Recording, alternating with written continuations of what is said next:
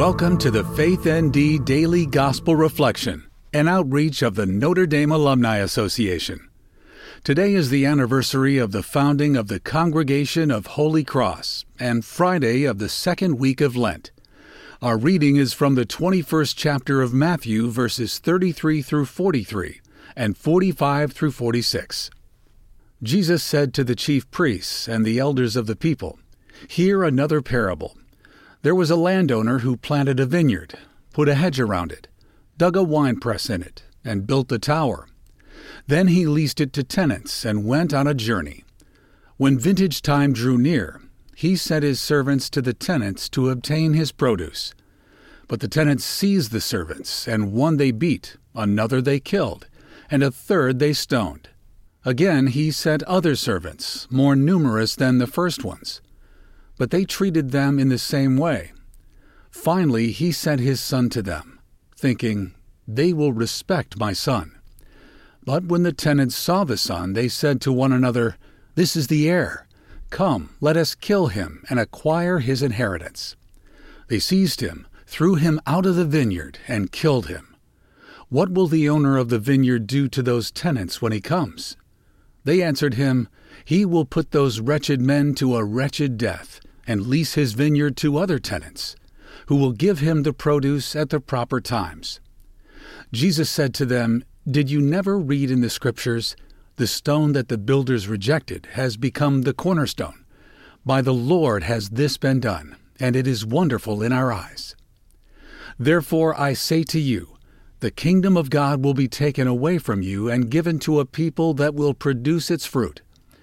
When the chief priests and the Pharisees heard his parables, they knew that he was speaking about them.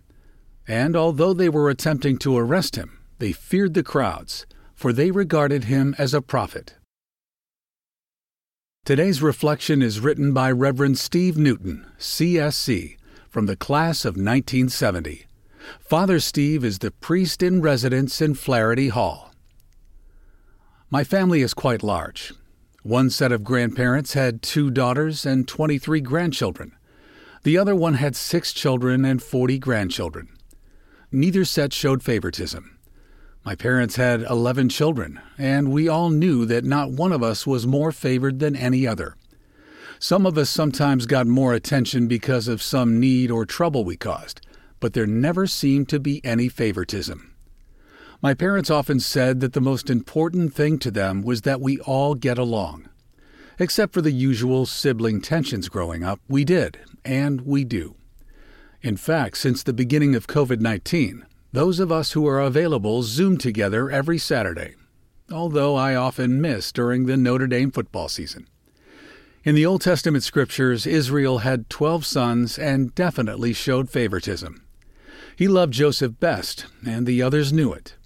Out of spite, they sold Joseph into slavery. Then, in rejection, he became the cornerstone of the Hebrew nation. Jesus' parable in today's gospel and his selfless manner of living and loving reveal favoritism's destructive effects. Those evildoers who put their greedy wants before the vineyard owner's rights certainly did not love their neighbor as themselves. Likewise, the religious leaders who rejected Jesus and his teachings had no tolerance for anything that threatened their positions of favor. When we favor anything over communion, our obsessions become destructive because we set what we favor apart from the rest, apart from the will of God. Separation equals sin. Communion through Christ and with all creation is divine love.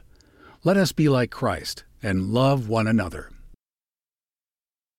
Today's prayer is written by Reverend Herbert Yost, CSC. Lord, teach us to be filled with you and emptied of an ego that puts our glory over your glory. Let us be your ambassador. Give us your voice and direct our motives this day, that we might produce the fruits of the kingdom. Amen. Thank you for listening to today's reflection. We invite you to subscribe and share our content with others.